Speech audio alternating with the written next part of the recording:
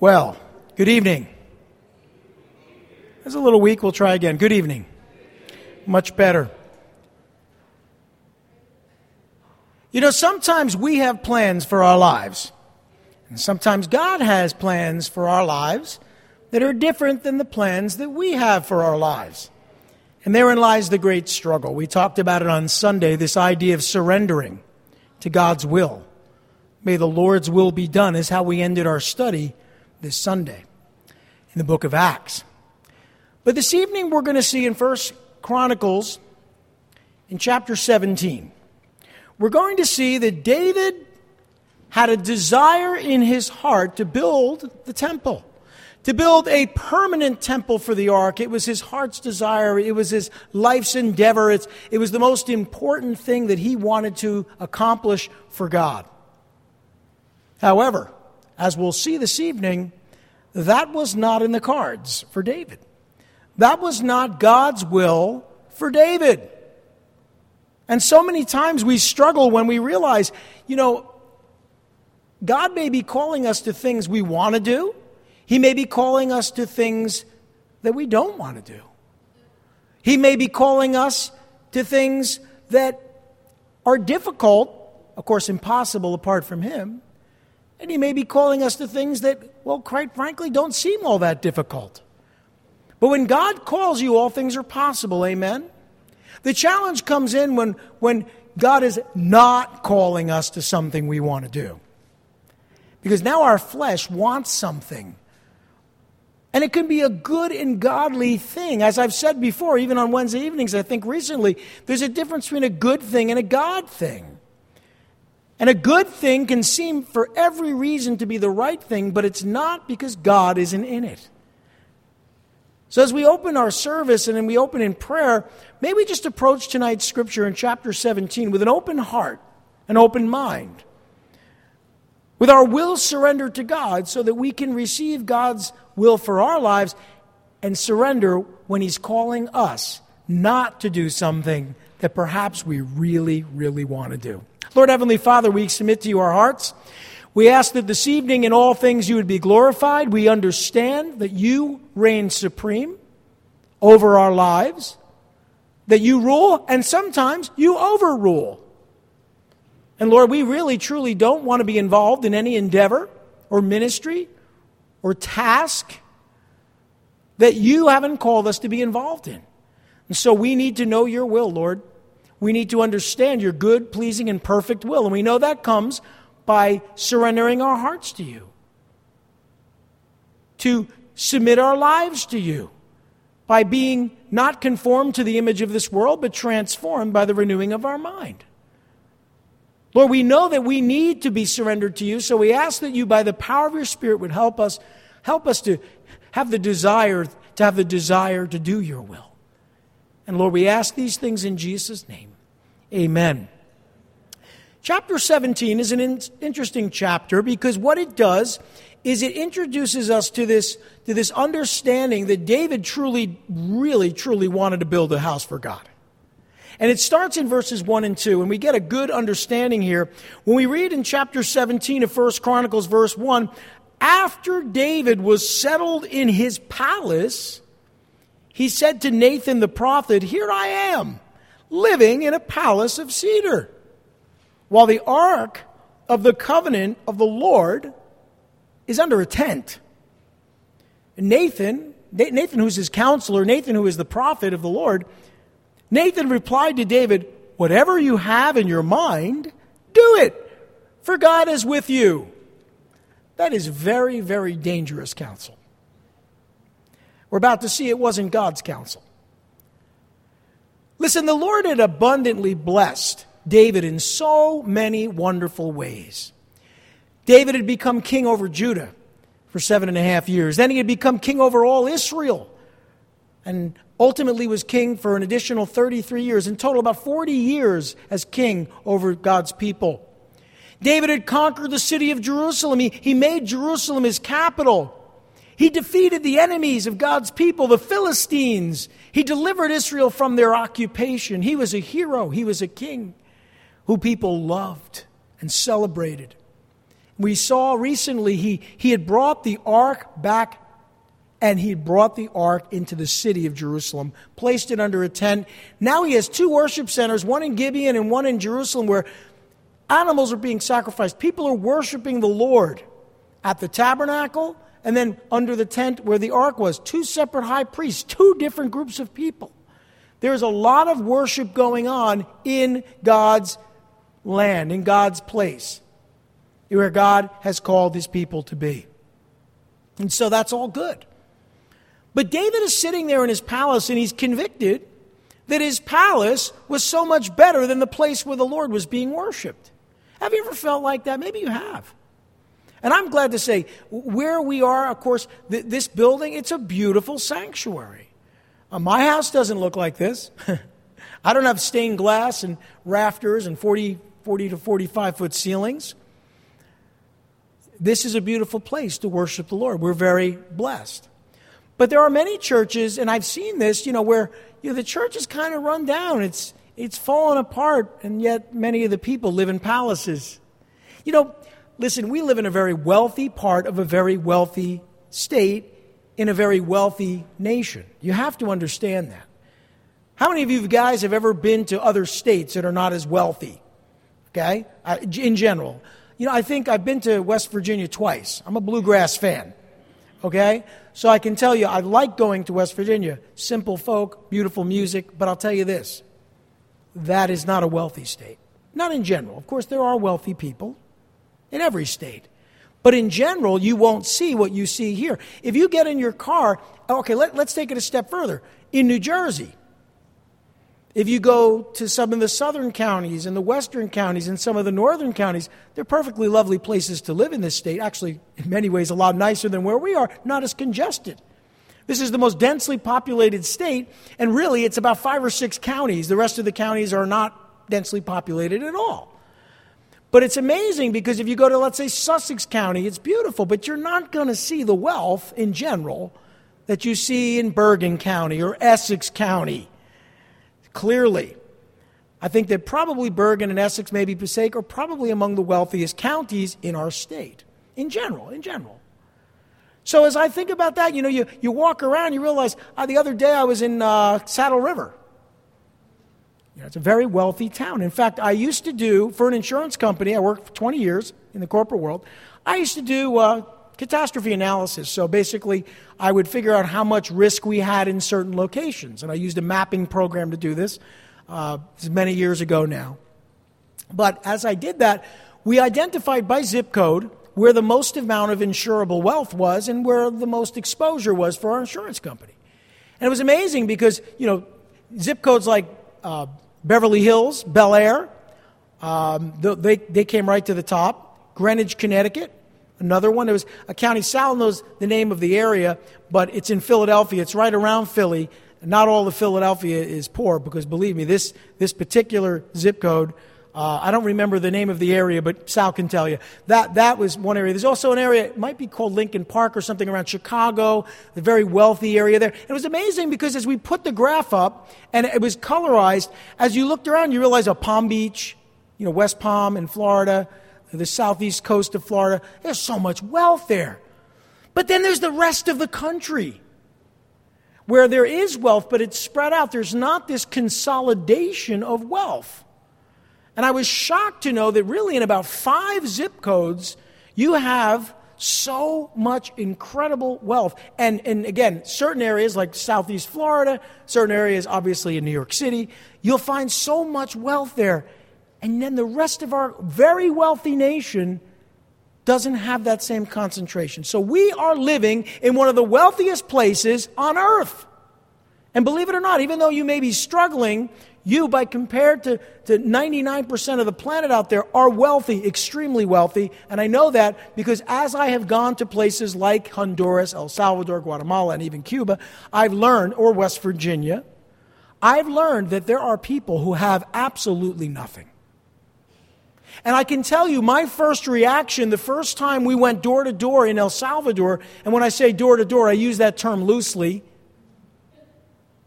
and we walked into homes, and I use that term loosely, and there was, a dirt floor And the woman invites us into her home, really more of a shack, and tells us that, oh, my baby's sleeping, brand new, like 7 days old this baby was, and here she is in a shack, living by a river with no electricity. It really struck my heart. I was devastated after that trip. I came back cut to the heart, and quite frankly, embarrassed by how wealthy I am. And again, I'm not the most wealthy person that I know. I know people who have a lot more money than I do, but I was completely, almost humiliated and embarrassed by being able to come home and which car am I going to drive? My wife's or mine? Which bed am I going to sleep in? The one in the guest room if I'm in trouble, I guess maybe. But, or in my room, or which couch or seat am I going to sit on? What am I going to make for dinner? I have choices. And I remember that feeling, and it's never left me. And quite frankly, I need to go back on the mission field to be reminded again of how wealthy I am. How wealthy you are, whether you realize it or not, you are. So here's David. He's the king. Easily the most wealthy person in the kingdom, I would think it's safe to say. And he's built this palace, which is really a palace for the kings. It's a place where government takes place. It's not just where he lives. It's the seat of government. And here he is, and he says this, here I am, living in a palace of cedar, while the ark of the covenant of the Lord is under a tent. His place of worship was a tent, but he lived in a palace. Now listen, David was unwilling to live in luxury while neglecting the house of the Lord, and that is a commendable spirit. He's so convicted that his palace was better than the place where the Lord was being worshipped. And I don't blame him. I understand that feeling, as I've shared with you already. David's greatest desire, and he tells us this in the Psalms, in Psalm 27, verse 4, his greatest desire was to dwell in the house of the Lord all the days of his life. And that wasn't just him saying that. He lived it. One thing have I desired, O Lord, to dwell in the house of the Lord all the days of my life. So I think it was a sincere desire on the part of David to honor God over his own comfort, convenience, and luxury. I have a question for you, and it's really a spiritual application of this principle. I've given you some of my own experiences, but I have a question, and I'm not going to answer it for you. I have to answer it for myself. Are we willing to settle for a substandard spiritual life in favor of a palatial personal life? If you were to describe your spiritual life, your relationship with God in terms of a palace or a shack, hopefully not, and your own personal life and comfort and convenience, what would you describe it as? Would you be living in a castle, and yet your spiritual life is more of a shed? I see some of these homes in my neighborhood, and I'm very fortunate. My wife and I bought a home many years ago when I was still working in the corporate world. I'm very fortunate to live in a lovely town. I have a small home, but I live in a lovely town. And there are homes where the home is beautiful, and then you see this little shed, not really a shed, it's almost like a guest house, and it looks just like the house, like they decorated it, has the same siding, and you see the shed, and you see the house, and you think, oh my goodness, is that us? Is the shed representative of your spiritual life and the giant palatial home representative of your personal life? Is it out of balance? I don't know. I can't answer that for you. I was sharing on Sunday that I really feel strongly, very strongly, that we need to make sure that our priorities are in order in this regard. We need to make sure that the first things are first. Because it is very easy to give our hearts over to money and the luxury of time and not recognize that if you have time, you have a blessing that you can use for ministry. It's okay to have money, and it's even better to have time, if you ask me.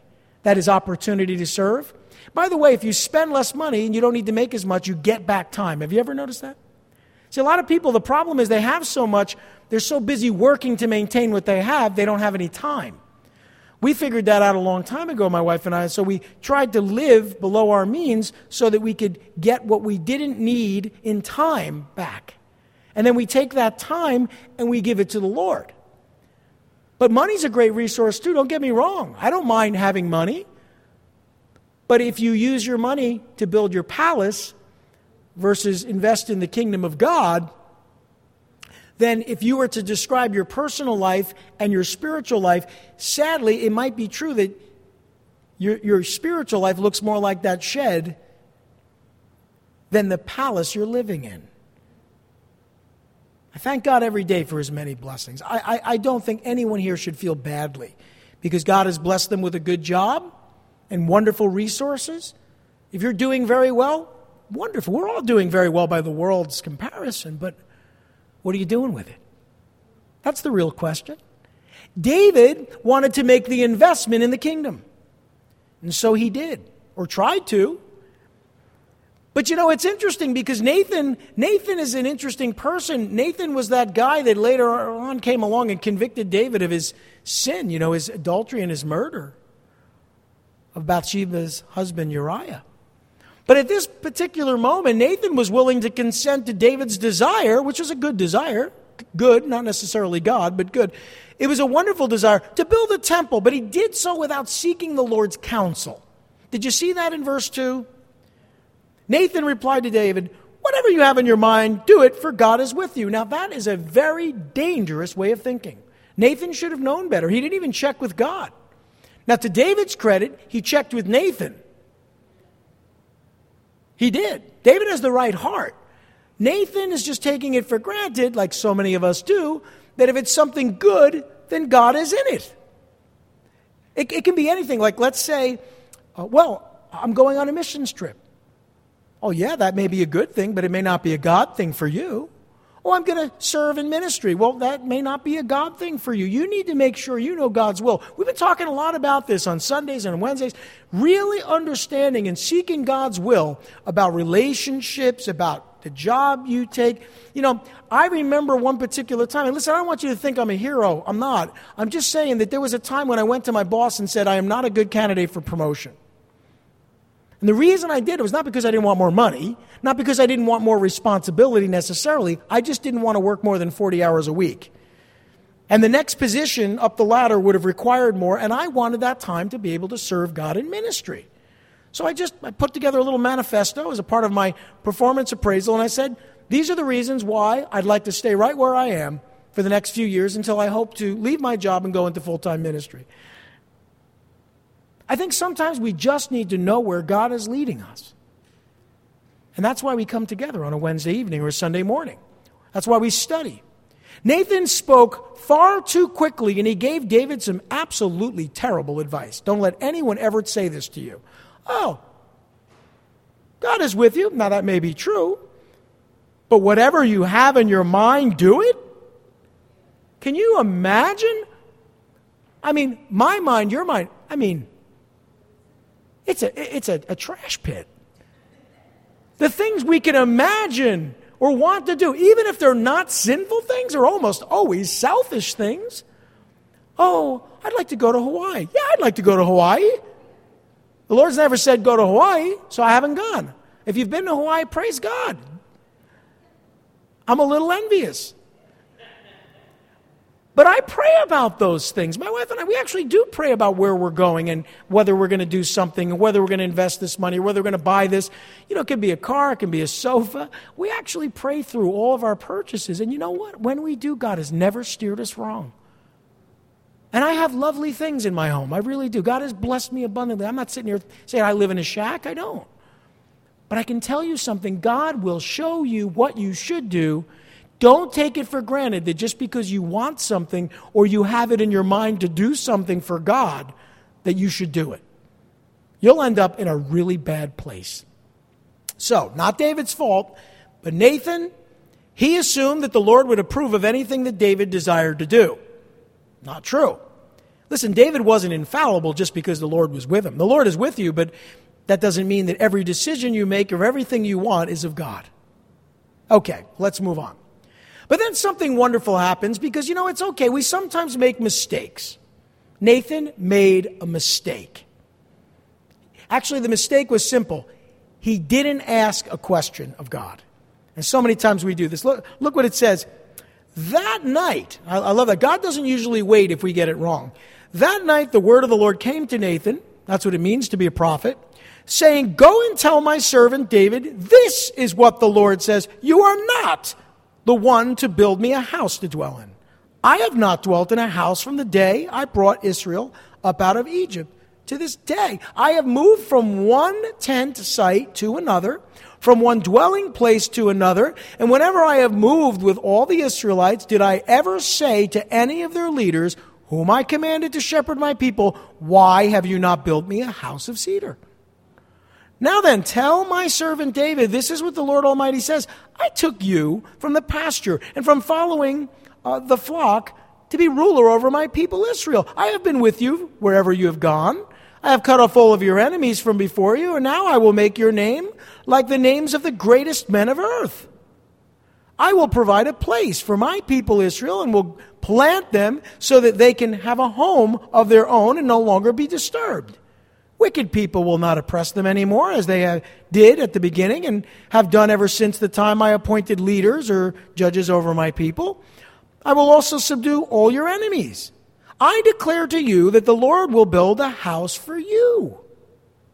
When your days are over and you go to be with your fathers, I will raise up your offspring to succeed you, and one of your own sons, and I will establish his kingdom.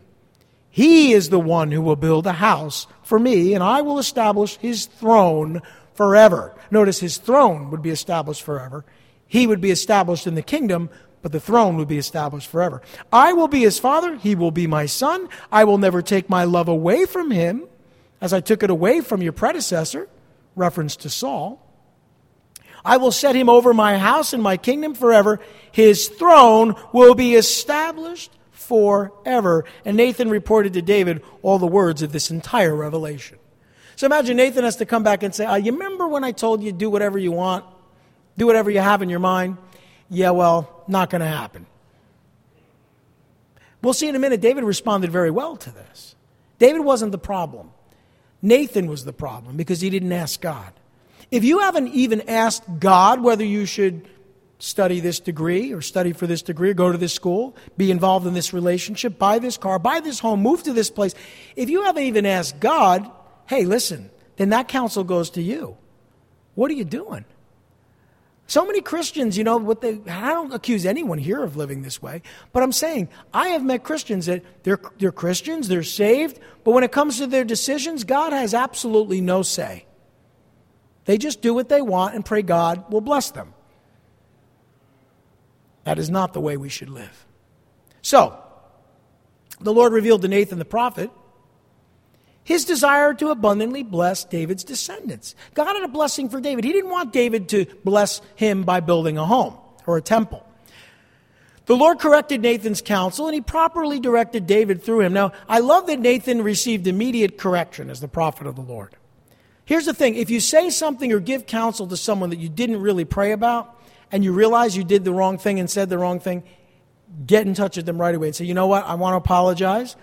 I really may have given you bad counsel. It's okay. It's okay. You're not going to be struck dead. When we get it wrong, when we make a mistake, it's okay to admit that. And we need to do that. Nathan received divine correction. David received divine direction. And he did, as the king and the servant of the Lord. See, it was David's desire to honor the Lord by building this temple. It was a noble desire. But the word of the Lord concerning David's noble desire was no. I think as Americans, we don't know the meaning of that. I often like to tell people, if you speak Spanish, no is the same in English as it is in Spanish. No. I used to have a little song. I'm not going to sing it, but I used to have a little song I used to sing for the kids when they would kind of like, oh, come on, can't we do this? I had a little song I sing about no, not maybe or possibly so. No means no, And I think sometimes we just need to be reminded that God sometimes does say no. Now, the Lord confirmed his will for David. He did so through Nathan. Listen, David had been called to be his shepherd over his people Israel. He'd given David victory, over all of his enemies. He had promised to make David's name famous throughout the earth. These are all good things. He promised to establish his people Israel and protect them from their enemies through David. But then the Lord confirmed his will for David's descendants. Now this supersedes David. This is more about David's descendants, his kingly line. Okay, David wanted to build a house for the Lord, but the Lord wanted to build David's house. By that, he means his family. He wanted to bless his family. He promised that David's son would be the heir and would build his house. What David wanted to do, his son, we know Solomon, would be the one to do it. Now, how did David react? We'll see very well, but he must have been a little disappointed, right? But we'll see how he responded to that. He promised that he would establish David's son's kingdom forever. He promised that he would be a faithful, loving father to David's son. This must have brought a lot of comfort. He promised that David's son would not be rejected like Saul. You know, we know that Saul was certainly rebellious. We also know that Solomon was rebellious. But how Saul was treated by the Lord was different than the way Solomon was treated. Different heart, different person, different relationship with God. He also promised that David's house and his kingdom would endure forever. Now, what does that mean? Well, David died. Solomon died. As we go through the 1st and 2nd Chronicles, you'll see that every one of the subsequent descendants of David that ruled from Jerusalem on the throne died. And it went to the next generation and to the next person. So what does it mean? This promise is a messianic promise. It's what developed this concept of the Son of David. When in the time of Jesus they were looking for the Son of David, that meant they were looking for a descendant of David whose throne would be established forever. That is the Messiah. The Son of David is another term synonymous with Messiah, Mashiach Nagid, Messiah the King, Christ in Greek.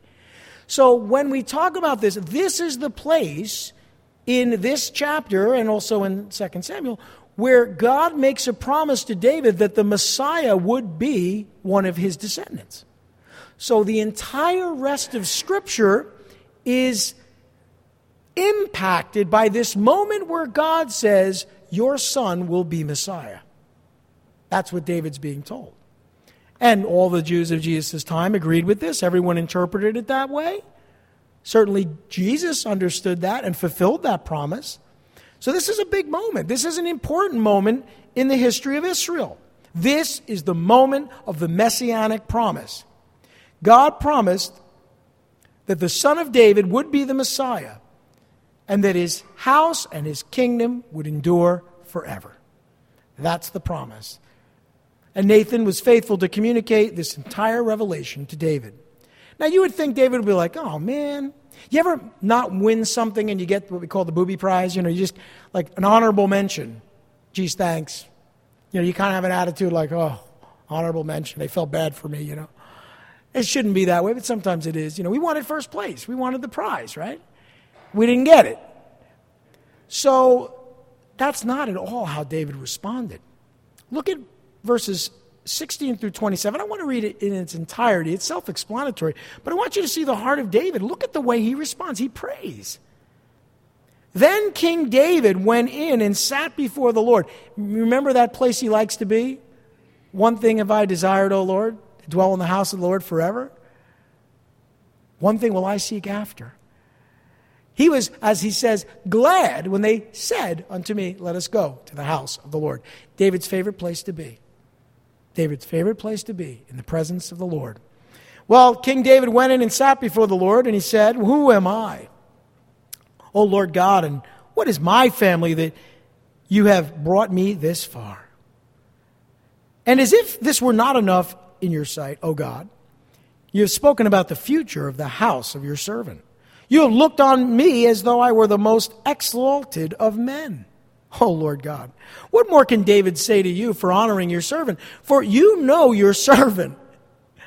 I love that. You know who I am. This is the man who said, create in me a clean heart, renew a right spirit within me, restore to me the joy of my salvation, or thy salvation. It's the man who said, my sin is ever present with me. This is the man that understood what a wicked fool he could be. He says, oh Lord, You know your servant. O Lord, for the sake of your servant and according to your will, you have done this great thing and made known all these great promises. See, David didn't feel as if he missed out. He felt that he won the grand prize. There is no one like you, O Lord, and there is no God but you, as we have heard with our own ears. And who is like your people Israel, the one nation on earth, whose God went out to redeem a people for himself, and to make a name for yourself, and to perform great and awesome wonders by driving out nations from before your people, whom you redeemed from Egypt. You made your people Israel your very own forever. And you, O Lord, have become their God. And now, Lord, let the promise you have made concerning your servant and his house be established forever. That's a fancy amen. Do as you promised, so that it will be established and that your name will be great forever. Then men will say, the Lord Almighty is God over Israel, is Israel's God, and the house of your servant David will be established before you. You, my God, have revealed to your servant that you will build a house for him. So much better than a physical house. So your servant has found courage to pray to you. O Lord, you are God. You have promised these good things to your servant. Now you have been pleased to bless the house of your servant, that it may continue forever in your sight. For you, O Lord, have blessed it, and it will be blessed forever. An amazing response on the part of David. Would you agree? Most people would say, but, you ever tell a kid, that they can't have what they want? Like a 42-year-old kid? It's funny when they're little like that. They just don't understand, especially when they're toddlers. They just don't understand. But I want it. You mean I can't have it? The other day, one of the little ones, I won't mention which one, I hand out the gummies after service. She got gummies, and she's only recently started getting them. And so she ate them, and when she was finished, she looked around, and I guess some of the kids still had them, right? So she came up to me. She can't really talk. She's giving me the hairy eyeball, saying, I want more gummies. What's this all about? And I said, no, I have to ask your dad. I have to, I think she already got some. Yeah, she already. She started crying. Because her understanding is, I want gummies. What's the problem? I'm not done eating them. I want a second bag. And we look at that and we laugh and we say, oh, how cute that is, until that child grows up and becomes 35, 40, 45, 55, and they act the same way. I wanted my gummies. But that's not the heart attitude of a worshiper of God. A worshiper of God is never disappointed when God says no, because God always has something better. Amen? I mean, think about it. David wanted to build a house for God, and God is saying, psst, don't worry about that. I'm going to build a house through you. The Messiah is going to come through you. I don't think David would say, yeah, that's all right, but I'd really rather build you a house. I don't think that was how he responded. We see that here. It's very clear. I love that he approached the Lord. He's praising the Lord. Approaches him with humility, transparency. Oh, he was always such a transparent worshiper. David praised the Lord for his great love for his people Israel and surrendered himself to the Lord's will for his life, and he did so with faith and thanksgiving. What a wonderful example David becomes. Now, I'm just going to give you a little preview. We're not going to go there. Before we close, I just want to mention one thing. Do you know that after this moment, and this will come up in future studies, David spent the majority of his reign, the rest of his life, making extensive preparations for the temple to be built. You see, what happened is God said, you can't build the temple. Your son's going to build the temple. You know what he said? Great. I'm going to get him everything he needs, so when he builds it, he has everything he needs. David didn't really take no for an answer in that sense, but God allowed him to prepare for the temple to be rebuilt, even though he didn't allow him to build it. And that just goes to show you the heart of a true worshiper. David was a man after God's own heart. He assembled all the necessary workers, provided all the building supplies. We see that in 1 Chronicles 22 and 28. This will become apparent. David charged his son Solomon to build the temple once he became king, and he truly desired to build the temple, but David's career, we'll find out later, David's career as a warrior, and he was a great and mighty warrior, God's warrior, But his career as a warrior disqualified him from building the temple. God didn't want a man of blood to build the temple. Solomon was not a warrior. He built the temple. This was God's will. So, maybe you're a warrior. There's nothing wrong with that. But that doesn't mean that you're going to be called to do what Solomon did. I'm okay with being a warrior, to be honest with you. I'm okay with that. Maybe a prayer warrior, right? That's what David was. That's who David is. And yes, he has blood on his hands. He killed a lot of people. He was a great, mighty warrior. But that disqualified him from building the temple. The Lord wanted someone with clean hands to build the temple. That was his will. And David confirmed that the Lord had called Solomon to build the temple instead. He accepted this as God's will. David commanded all the leaders of Israel to support Solomon in building the temple before he died. He also provided Solomon with the necessary plans for building the temple. Basically, David did everything except start building. Like when David died, the shovel went in the ground. You hear about these shovel-ready projects? It was ready to go as soon as Solomon became king. It just goes to show you the heart of this man as a worshiper. David provided Solomon with the instructions for the temple priests and the sacred articles. He had everything mapped out. Now, one thing we do know in chapter 28, verse 19 of this book, that David actually received all of the details of the plan to build the temple directly from the Lord. So he's the architect, the engineer. He's the one that puts the whole thing together. He's just not the builder. That's all. And there may be one thing in your life that God isn't doing, and you're thinking, but I want my gummies. Listen, I'm going to say it again. God's will for your life is what's best for your life. Best you surrender your life to Him and experience all of His many blessings and stop trying to do what He hasn't called you to do. Let's pray. Lord Heavenly Father, we thank You that You love us so. You have such wonderful things in store for each of us if we simply know Your will and submit to it. And whatever it is we think we should do or trying to do, it pales in comparison to Your perfect will, Your good, pleasing, and perfect will for our lives. Help us to surrender our hearts to You. May we know Your will, may we surrender to Your will, and may we do Your will. We pray in Jesus' perfect name. Amen.